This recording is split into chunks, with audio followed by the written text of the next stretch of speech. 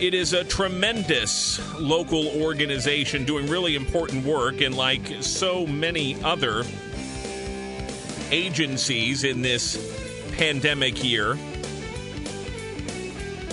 some of its work and a lot of the ways that it supports itself has been upended by COVID-19. But the Prairie Center Against Sexual Assault is still pressing ahead, looking for ways to raise money to support its mission and the critically important work that it does. Deb Bonner is here with us from PCASA to tell us more about it. Deb, good afternoon and welcome.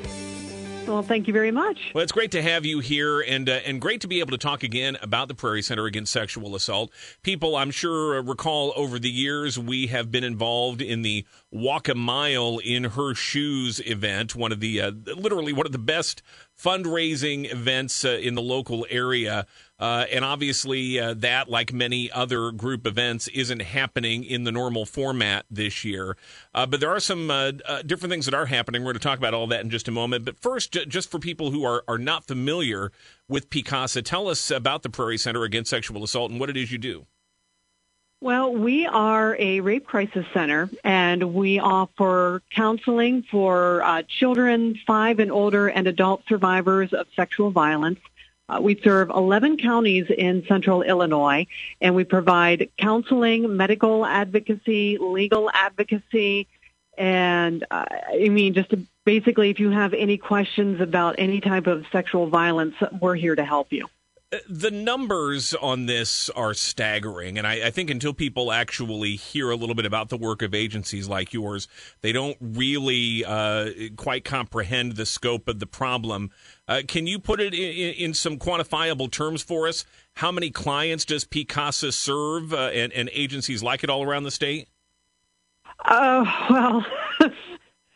We do serve a lot of people, and of course it varies year to year. The biggest challenge with dealing with survivors of sexual violence is that it is the most underreported crime there is. There's so much victim shaming and finger pointing that a lot of times when someone has experienced any type of sexual harassment or sexual violence, they're very hesitant to come forward. So any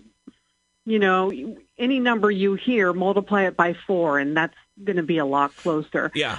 We do know statistically, 1 out of every 5 boys will be abused before the age of 18, and 1 out of, I believe it's every 3 girls.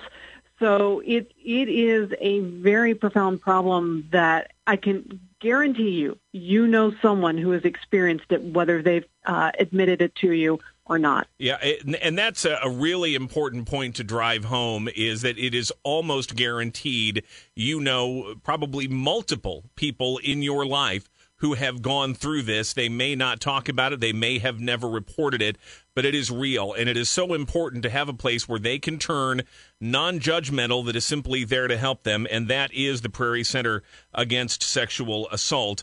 Now, obviously, this is the sort of thing where being able to talk to somebody face-to-face to get the kind of help you need is very important. But I know the pandemic has changed things for PCASA like it has for everybody here.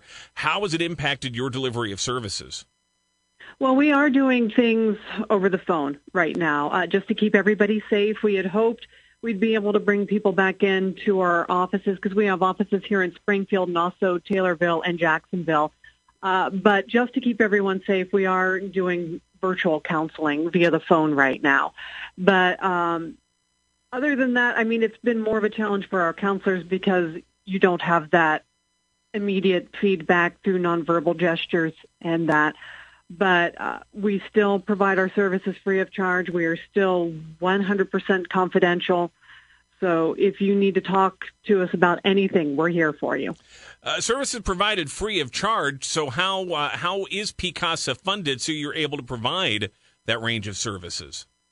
A lot of it is through grants. The Illinois Coalition Against Sexual Assault has a lot to do with that. We work through the CDC as well. But it's primarily grants and somewhat on donations and somewhat on fundraising, which, of course, like every nonprofit, we're a little bit behind the 8 ball this year because of the pandemic. And that's what we want to get into now. We're talking with Deb Bonner, Prairie Center Against Sexual Assault, and this is your opportunity to help out in ways that keep these services available for the children and adults who need them to guide them through that difficult situation of having been confronted with sexual violence. So, Deb, you got a couple of things coming up, starting with the golf outing. We do. It is our very first party for Picasa. It is coming up October 17th at Cays Creek Golf Club on Sandusky Road in Jacksonville. You still have a little bit of time to register. We still have room for a couple more foursomes. Our registration time will start at 8:30 on October 17th, and we want to thank the fine folks at Safeco Donuts for providing breakfast that morning. And your $60 registration fee covers 18 holes of golf. It gets you your cart. We'll have some goodie bags for you. We're going to feed you lunch as well. So it's going to be a fun day. And, of course, in October, the weather is beautiful. So this should be the perfect time for it. I'm also a little bit blown away that I don't think I've ever heard of a golf outing called a party, which is perfect for a golf outing, and I don't think I've ever heard that before, so also very clever. Well, you can thank Shelley Vaughn for coming up with that one, because we were all sitting here, and I know nothing about golf personally, and she's like, so she did this search, and like, that's it. That's what we're going with. Party, of course, perfect. How do people sign up for that? You can find us on our Facebook event page, and we've got a link to our Eventbrite right there, or if you want, shoot me an email. I'll be happy to take your information because you don't have to pay until day of. And you can reach me at D Bonner, that's BONNER, at prairiecasa, CASA.org. All right, so that is D Bonner at prairiecasa.org. We'll repeat that again toward the end here. We do also want to mention one other thing, and I'd like to warn impressionable members of the audience to please be careful here before we get into this.